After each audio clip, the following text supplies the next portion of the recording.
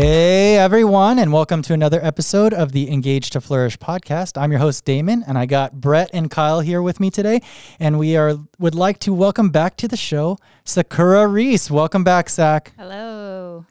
So we are continuing our series on money and money matters, and something actually stood out to me this past Sunday when Pastor Barry was giving his sermon, and he was going through the parable of the soils, and as he was talking about it, I kept thinking, I've heard this story hundreds of times. I've taught on this story many, many times before, but something actually stood out that had never caught my eye or ear before.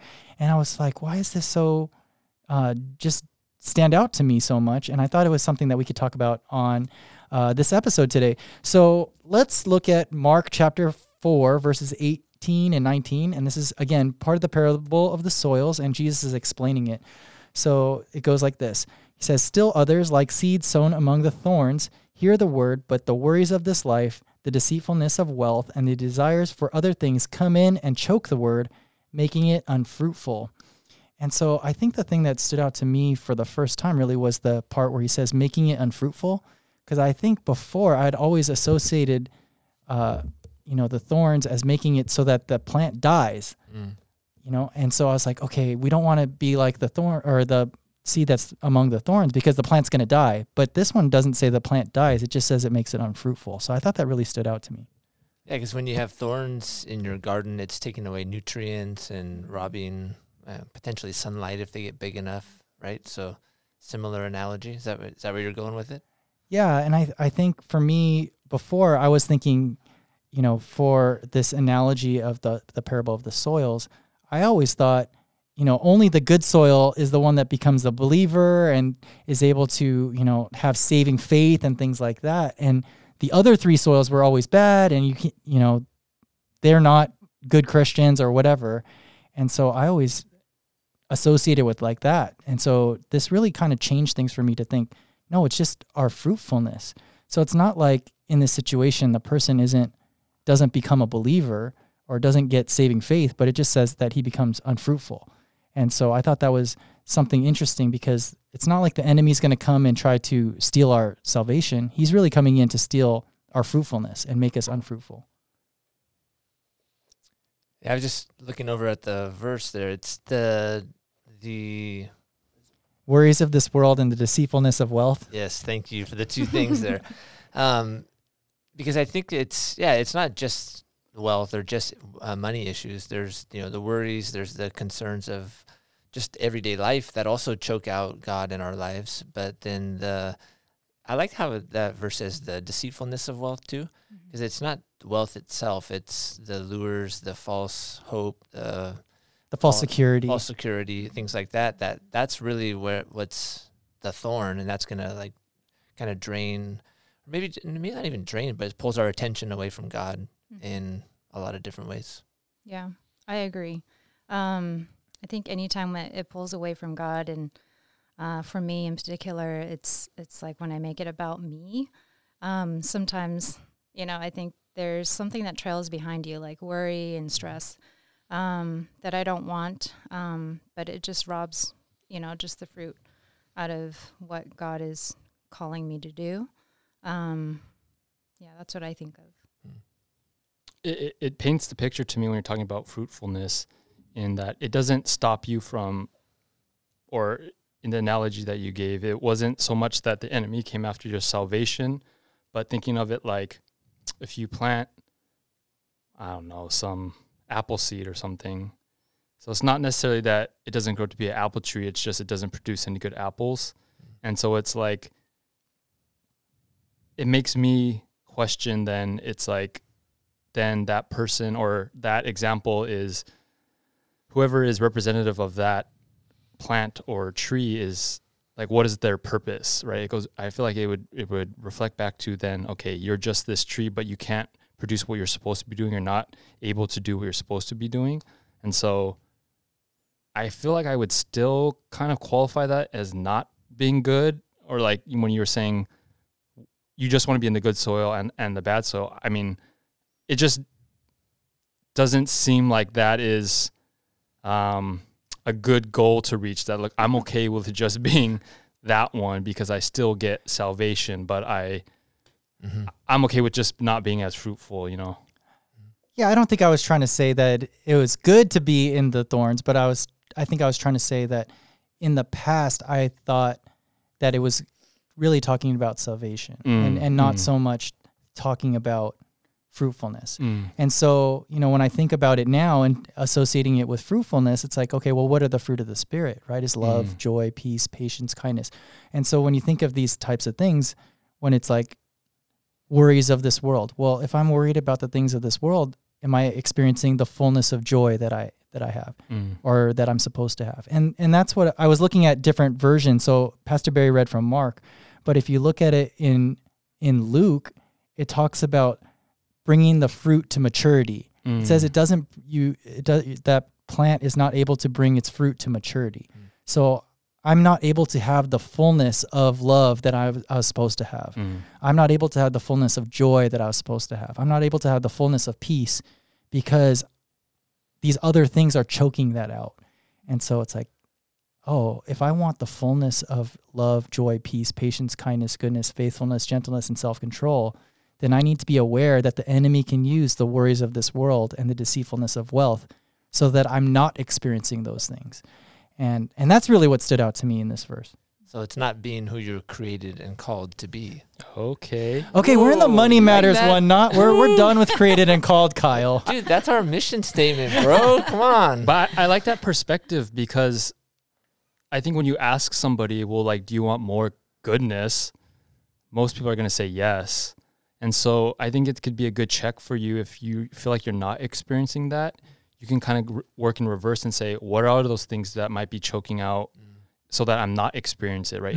Instead of looking at it from maybe the ground up, it's like, okay, well, if I'm looking at the fruit, let me kind of turn around and look at what's stopping me from getting to this point. So I like that perspective a lot. Yeah, and that's more of what I was trying to get at with, I guess, why God was highlighting it to me. What wasn't to say, yeah, we should settle for it should be okay for us to go with this because we're still saved and it's okay. But it's like, do we want to experience the fullness of what God has for us, or do we want to just settle for, a little bit? I do think that that's a question for another time, though, because I do think there are a lot of us that maybe we're not being fully choked out, but there is that, well, why don't you want the fullness, right? I think my small group and we really wrestled with that when going through the intimacy curriculum of like, okay, you and hear about this relationship with God.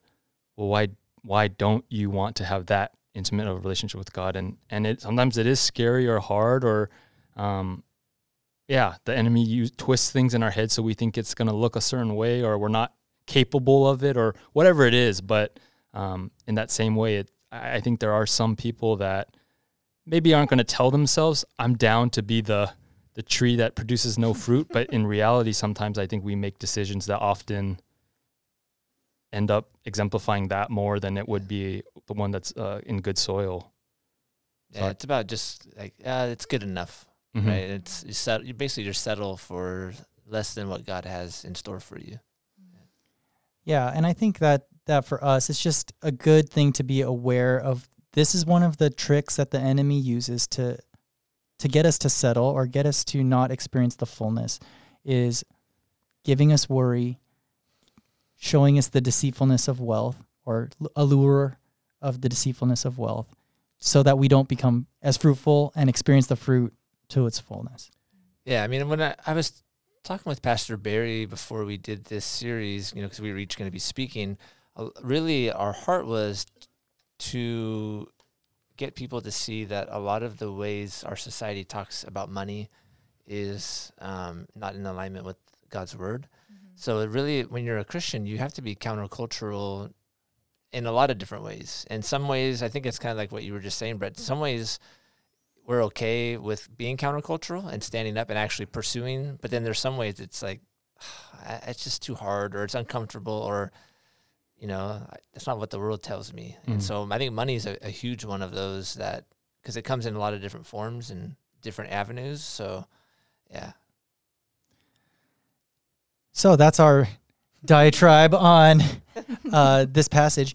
So in our last episode, one of the things that we talked about for this episode is that we wanted to have a little discussion, and that's why we brought in Zach, a little discussion about how we want to help our kids to have a healthy view of finances and a healthy view of money. And so one of the terms that we've been kind of hearing, or at least Kyle and I have been hearing recently, is this term optimal deprivation. Kyle, do you want to, since you're the definition guy, do you want to define what optimal deprivation is? It's the correct level of depriving. Does that sound Nice. good? Like that? Nice. It's the optimal level of depriving. It really, it's really the idea that there is a healthy level of deprivation, like depriving ourselves in certain ways. Oh, Right- Brett's gonna right- say something. Righteous suffering. Yeah, there you go. I think, if we get all of our, especially our wants, it actually takes us to a bad place. And so sometimes the deprivation is more of just delayed gratification, or it's not necessarily that you can't ever have it, but sometimes it's just there's a deprivation of our society is everything now and get it, and if you have to wait, then you did something wrong, or you didn't use the right technology or whatever. But really, I think with our kids especially, and I see it in my own kids with finances, I could provide for all of their wants if I really wanted to, but am I actually doing them a disservice by doing that? And on what level, or how far do I have to go to make it a crutch for them? Because there's the part of kind of exemplifying God's goodness and His provision and stuff too. One part of the optimal deprivation, it's not about needs, really. It's about wants. So it's not about not meeting somebody's, like your kid's needs. That would just be messed up. Well, I mean, there's parents that do that kind of stuff, right? Yeah. But it's, emotional, physical, and all that stuff too. But it's really, that part is not in question. Really, it's the stuff beyond that. Does that kind of summarize it for you, Damon? Yeah, it's kind of this sense that we want to help raise our kids to be able to have perseverance. And if they're not ever put in a situation to have perseverance, then when are they going to learn it? And, Kyle and I were talking about a situation earlier today for each of us where there were senses, like for myself, I didn't learn certain things because my mom would take care of a lot of stuff for me when I was little. And the way that she would do it, was kind of, I kind of have told people I didn't really appreciate it because she would just say like, oh, you're such a chicken. And then she would do it for me. But then that was kind of my scapegoat. And then I never learned how to do it until I had to do it on my own. And it was a lot harder for me than if I would have done it, when I was younger, or have learned how to do some of these things when I was younger. And so part of it is, how do we help raise our kids to be resilient and to have perseverance and to have good character? And some of it comes from holding back certain things and depriving them in certain ways of things that they want, so that we can help them to grow in those areas and help them to become better people, not just people that get what they want when they want it. Right. I think last week you guys were talking about the different personalities or the animals that you guys were describing, right? Like, if I'm not mistaken, you guys are all squirrels, right? Damon's what is the other one? An owl? Owl, squirrel. I don't remember. Okay. Yeah. Anyway, I'm a squirrel. I think it was. I think you're right. I think it was owl. And then we made the joke about the flying squirrel. Yeah. Anyway, I could relate to a lot of the things that you guys are talking about. For me, there's kind of this sense of attachment to money growing up. If I can just kind of back up a little bit and tell my background with, being brought up with money. Brett, I think you talked about your grandfather a little bit, and you know how you're like the third or fourth generation of your grandfather immigrating here.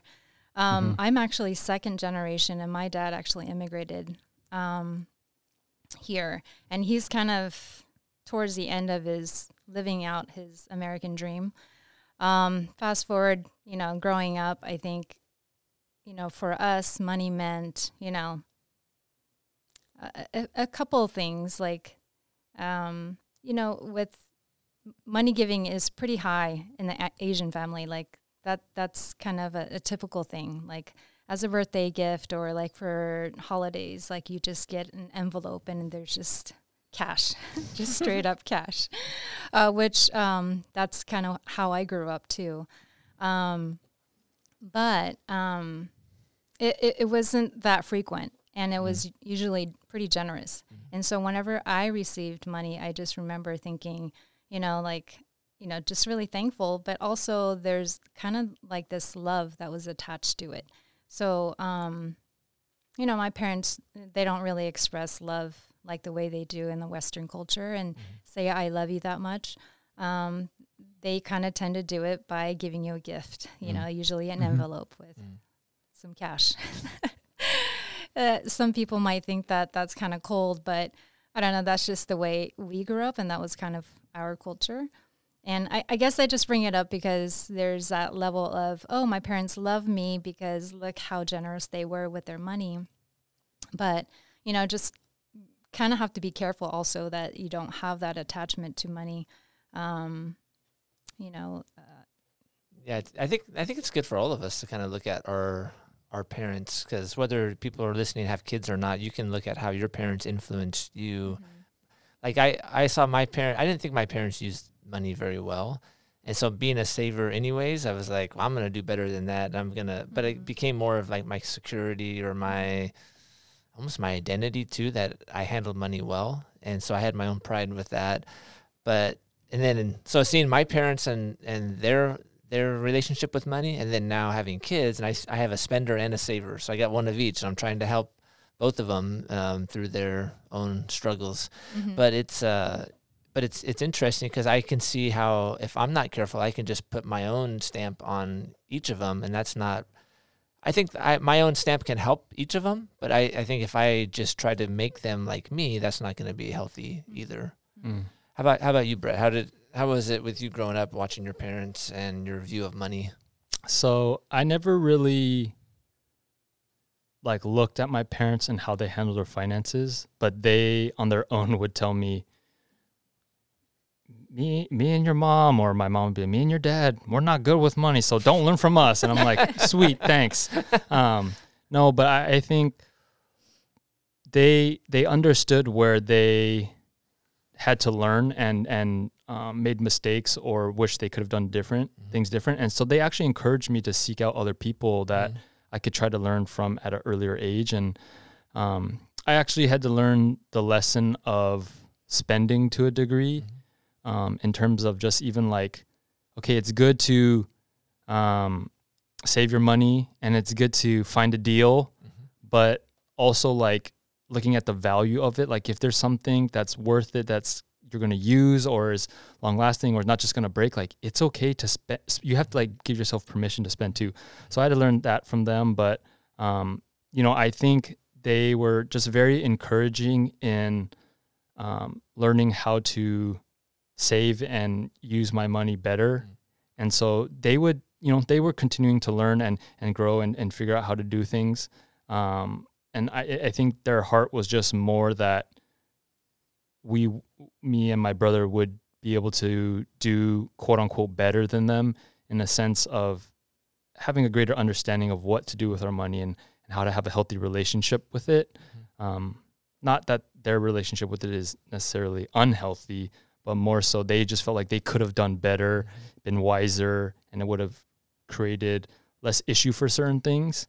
But one thing that I really appreciate that I know that they have always had is they've always been gracious. So when it comes to other people in need, when it comes to other family, when it comes to, they want to lift burdens or just show that care. Like Sakura said, there is some love to it of giving my own possession to somebody else and not expecting anything in return. And so I know that I think my mom took the lesson that she learned from her father to heart and wanted to make sure that Dylan and I understood that. And I think the whole optimal deprivation was something that she would be giving you guys an amen right now, because she was all about building character. That's all I heard. I heard it so much it almost made me want to gag at a certain point when I heard it. But I'm thankful in the ways that they encouraged me to try to learn. And I made mistakes, and they were gracious with it. Right? They're like, well, you gotta kind of learn, because that's just how it is. And then other times they're very encouraging, like, you did a good job, or hey, you should look into this and do things of that nature. Yeah, I think as we talk about optimal deprivation, the key word is optimal, right? So it's not just like total deprivation, but it's also not total giving them everything that they want whenever they want, right? So it's, what does that line look like for us to be able to walk, and we've been talking about this a lot in a lot of different ways, just the messy grace framework, right? Is how are we able to walk in the tension between the two, to whether, in this case, help our kids to grow to be resilient, and especially in terms of finances, when in other areas it might just be, how are we able to love people that are different than us, right? And so for us, it's, what does that look like? How are we able to walk that line? And because it would be totally easy to go one way or the other. It would be totally easy to deprive them of all their wants and just never give them anything that they want. But it would also be just as easy in our culture, where we have an abundance of finances, leisure, and those types of things, to just give them whatever they want whenever they want. And either way, it's detrimental to them. So how do we find that optimal place to be able to help them to grow into the people that God created them to be? I think one of the key things is like what Brett said, as parents, like letting our kids fail with money in small ways, like nothing drastic, because you learn a lot from those when you're younger. Like, if we want to get into more of the hands-on stuff, like with my kids, they have debit cards now that are like tied with my bank account, so I can transfer money to them and all that kind of stuff too. But they have their own cards, so we take them. What are you going to say, Brett? No, I was going to say, was that scary for you, or how did you feel about it? No, because, there's like overdraft stuff. I can actually, because they're kid accounts, so you can set like spending limits. Oh, okay. Like they can only spend X amount at this type of place. I was about to hit up Eli, be like, Eli, you want to go? No, so it's great because they take their cards along when we go on vacation. Like if they want to do souvenirs, if they want to buy stuff. So I went on a fourth grade trip with my son, Eli, to Sacramento. So we went up there, and he had just got the card, I think. And so we took it along, and, every place you stop, it's souvenirs. And I saw these kids, just other parents were on the trip too, and the kids were like, can I get this? Can I get that? And they were just kept wanting to buy stuff. And so then hey, Eli, you want to buy anything here? You look around. It's your money, man. Do what you want with it. Like if there's something that you feel like it's memorable. And it was like the third or fourth stop. Finally, he was like, "Oh yeah, I want this." He got like a coonskin hat, right? And he still wears it every once in a while. But that was something memorable for him. But all these other little trinkets and this and that, like kids were buying, I'm sure they didn't mean anything, and they just forgot about them. But it was good for me as a parent, because it took a lot of pressure off. Like I didn't have to feel like I had to say yes or no. I'm just encouraging him to make a good choice. Say, hey, you decide if you think it's really worth it, then go for it. If not, then we got other things coming up. So I think for me, that was a big step, and I thought that was a big burden relief. But it was also empowering my kids. And so what I try and do is I talk them through purchases. Like they want to buy a Lego set or buy this or buy that. I just talk to them and say, hey, that's a big chunk of money. Is that what you want to use it on? If you do, are you sure that you're going to be happy with it later? I just try to ask the questions, and then just so that they don't have buyer's remorse later. And of course, we've had that. Like Eli, he bought like $120 Lego set one time, and nice. He built it. It was awesome. But then after that, it just sits on the desk, and then it was like later, why did I waste my money on that? I could have used it for. But you have to learn that stuff, and I thought it was really, really good. Well, I was going to try to do a lead into some of the practical ways that we can help our kids, but Kyle already started to do it. So he's on the clock today, so he's trying to rush through it. But Zach did some research a little bit, and so she has a tool that she came up with she has a friend who works for a company that tries to help kids understand their money and how to use their money well. And so she did some research. So Zach, can you share a little bit? Yeah. A good friend of mine, he works for a company called Kachinga, and it's a financial literacy. It's like for children and teaching them how to use money. It's a really cool tool. It's an app that you can download and use for free for ages anywhere from 4 to, I think, 17. If you wanted to, you can add an optional debit card to it, and then set up different chores list or assign chores, and create a savings goal, which I think is really cool. It's not something that I've kind of started implementing yet. I think I've downloaded the app, kind of played around with it. Really cool features. But in terms of what I do with my kids, it's kind of old school. We do have cash that are given to my kids from the grandma and grandpas. So they just kind of have stacks and envelopes that, 3 envelopes, one that says checking, or no, one that says savings, one that says giving, and one that says spending. Just the basic, the saving and kind of the tool that we're using. We don't really use it that much, but I do kind of do this idea of, okay, you have a budget this week, if you want to use it, to go out and get boba drinks, or if you want to go out and get fast food, it's going to come out of this budget. So they're kind of aware of the small, kind of the change, the small amounts. Yeah. So this is not an ad for Kachinga, but we just wanted to let people know that there are tools out there, especially with technology, that we can use to help our kids to understand different ways to handle their money and manage their money. And so we can take advantage of some of those tools. And Kachinga is just one of them that's app-based that if you choose to go in that direction, it's something that you can use.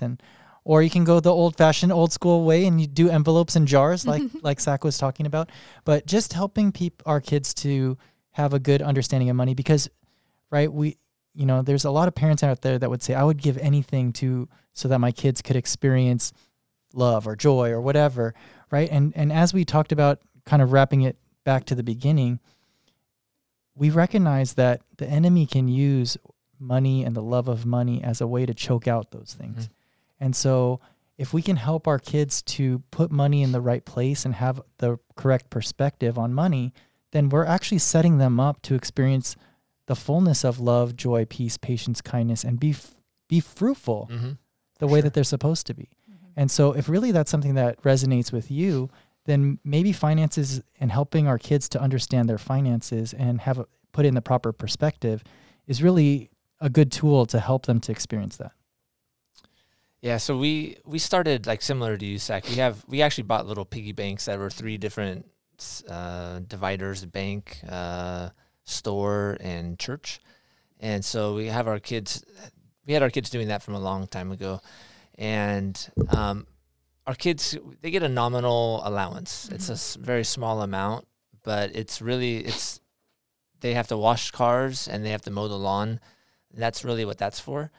But, they do other house chores too. But for that, they get something, and then it gets divided up into those things. And, it's funny because I tell, I'm not going to say which kid is which. So, but one of them, it's like, okay, let's just say it's $10, and then you have to put at least one in savings and one in giving, and you can do whatever you want with the rest. And one would always put more in the giving one, and I was like, oh, that's interesting, without me having to say it. And the other one wouldn't. But then they've kind of rubbed off on each other. So that's one thing that's pretty cool. Another thing that I do with our kids is, so Mimo and I use a budget for ourselves. It's an app. And so we started doing that 4 years ago. Highly recommend it. I wish I did it earlier. Even though I was good with money, it helped me understand where my money was going. But I did that because I had to talk about it in one of our finance classes. So I'm like, I better actually use one so I know how to describe it. But it's been really good. And actually for my kids, I didn't even expect this. So when we go to places, we go to the gas station, I give them the receipt because I'm going to start driving. Here, put this in the budget app for me. And then they open up the app, and so they see what our monthly budget is, and they see, you have this much remaining, you spent this much or whatever. And so they get to see the value of having a limited amount of funds. It's not just a credit card where you can just buy whatever you want, an open checkbook, that they see if oh, put this in. We went out to dinner. Put this in the restaurant's app. Oh, we don't have much left. Yeah, like, well, we only have like a week left, so we're not going to eat out that much, or we'll go to like cheaper places.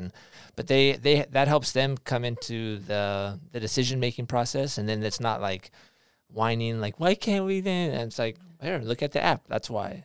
And look at the budget. And so bringing them into the equation has helped a lot, and I feel like that's going to help them as they get older to realize how to handle their money. I was listening to this wasn't a podcast. This was actually a YouTube TED Talk that Mimo sent us, or to me and Damon. And the lady in there had a couple of really cool points. She said, make kids pay for their wants. And I'm like, yeah, we do that for the most part. We give them some of their wants, but we make them pay for it, and we help them to earn money so they can pay for it. Reduce their prosperity. I was like, yeah, our kids nowadays they have beyond everything they need, right? And so just like lower their prosperity level. There's a couple other ones, and the last one, let them solve their problems. Like this lady, she gave an example of her husband was going to go from the East Coast to like Colorado to go visit his mom, and one of the oldest kids said, "Oh, can I go with Dad?" And mom's like, "Yeah, absolutely. You just have to buy your own plane ticket." And he was like, "Okay, well, how much is that?" It's like, "Oh, around $300." Okay, and then he just came up with these like, "Can I do this and do that to earn money?" Mm-hmm. She's like, "Absolutely, I'll help you." And so they helped him, but just trying to help them solve their problems instead of coming to the rescue. And parents, we can do that in other ways too, but I think finances is one that's so easy to just jump in with our money, and then we don't let them wrestle with the issue of money or even how to earn money. So I will be making sure I keep these in my back pocket. I think problem solving in general is, it's a broad topic, but it's useful because you can really get stuck at, what am I going to do? And then kind of posing that question of, well, what are you going to do about it? Creates a result that is just all around, just having just better understanding that you have choices, and that you don't have to result to, oh, it's the end of the world. Because a lot of times my kids they just break down and they're just, this is it. There's no more. So I think it's just a good reminder for them. Yeah, and before we close up, I think there's one thing I wanted to ask Zach too, because as we were talking last week, she said something that was very interesting, and it was very counter to the way that I grew up. So I think it's a healthier perspective, the way that she was talking about it. So when I was growing up, one of the ways that my parents tried to do the optimal deprivation thing was they kept telling us that we were poor. So that's why we didn't get certain things. So I kind of grew up with this mentality that I was poor. So I think that was also why I became a saver and why I wanted to invest and things like that. And when we talked about our, animals last week, I think a lot of it stemmed from growing up thinking I was poor. And so I was like, okay, I need to be super conscious and aware of how I'm using my money, because I might be poor now, but I don't want to stay poor. Mm-hmm. So Zach kind of brought up something last week with the telling your kids always you're poor. So yeah, the mentality of you are poor, so therefore, you can only do so much. But that with that understanding, I feel like you can fall into a trap thinking that as you get older, money can actually solve problems. But in a way that, puts you in a position that you can become like a rescuer, or that you can kind of have a sense of, I have this kind of power in me to either lead a family or save a family or whatever it is. I think that could get kind of tricky. It could fall into the wrong, just the idea. Yeah, and I think really for me, it did help shape how I use my money. Mm-hmm. But I think because I kept growing up with that, And which I can understand why they wanted to do that and why they would rather me grow up like that than feeling entitled to everything. But when it started coming to talking about identity and identity in Christ and being able to receive from the Lord, I could see how hard it was for me to receive because growing up, I had always felt like I had to earn everything. I had to work for everything, and being able to receive made it really difficult. And so when you, Zach, last week, when you said like, yeah, we don't want to constantly tell our kids that we're poor and that's why we can't do stuff. And it just that really resonated with me because I know how difficult it was for me to shift that mindset to be able to receive from the Lord. And so, yeah, I feel like in all of these things, I really like, Brett's framework of messy grace and just how we can apply it to all of things in our lives. It's not my framework, but I just love it. I don't want to take credit for it. Well, it's not Brett's framework, but the emphasis that Brett has put on messy grace being something that we can incorporate into all the different areas of our life and not just what it comes down to the way that it was presented to us when it deals with like LGBT community, but how it can apply to different areas. So, as we're talking about finances today and helping our kids to understand finances, it actually helps them to have the optimal amount of deprivation to help them to grow into resilient adults. And really that's what we want for our kids, right? We want them to experience the fullness of the fruitfulness. And so in order to do that, we need to help them to have the proper perspective on finances. You guys have any closing thoughts? Yeah, I mean, I think about the weight that it can actually have, the impact that it can have on you if you take it on with your own strength. And I think it's good to remind yourself just to go back and, stand on truth, stand on the place where your truth comes from and where your beliefs come from, and not feel like this is something that has to come out of your will, your willpower. Something kind of similar, but when I would talk about finance with my parents, another ism from my mom or parents is when when I was younger, I'd ask, are we rich? And she'd be like, no. Are we poor? She's like, well, do you feel like we're poor? I'm like, no. So it was kind of like wrestling with that. But she said, we may not be rich, like financially or seem like but we're rich in love. And so it was always this idea of the heart behind it and the heart behind the finances and what God wants you to do with your finances. And so even though that was another saying that would be stuck in my head, I'm probably going to remember that till the day I die. It's a good reminder of, like, where is your heart with your money and how is God leading you in that way too? And it's not separate from God, but in alignment with him as well. Yeah, and I think too, it just shows how the legacy of what we pass down to our kids can impact more than just them. Right. So Brett has told me that story multiple times. So when I think of finances, a lot of times I'll think about that too. Like, is it important for us to be rich financially, or is it important for us to be rich in love? And a lot of that's because Brett's told me that story multiple times. Right. So it's what we share with our kids. It is for them, but then the way that we share it with our kids can also impact those around them too. So it's important to help our kids to grow in those areas. So I'm testament to you guys as parents and for your kids that you may tell them stuff and they may not listen, or they may gag when they hear it too much, but eventually it clicks and they'll see that you're right. So repetition is important.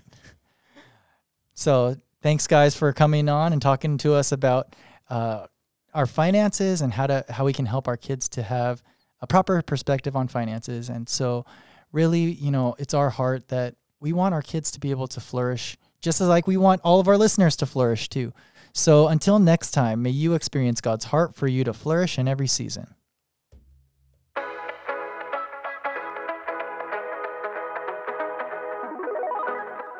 Thanks for listening to the Engage to Flourish podcast. We hope that you enjoyed this episode and encourage you to subscribe on Apple, Google, or Spotify so that you don't miss any new content. You can also check out our sister podcast, Catalyst Stories, available on multiple platforms as well. We would also love for you to check out our church. We meet every Sunday at 10 a.m. at Stanford Middle School in Long Beach.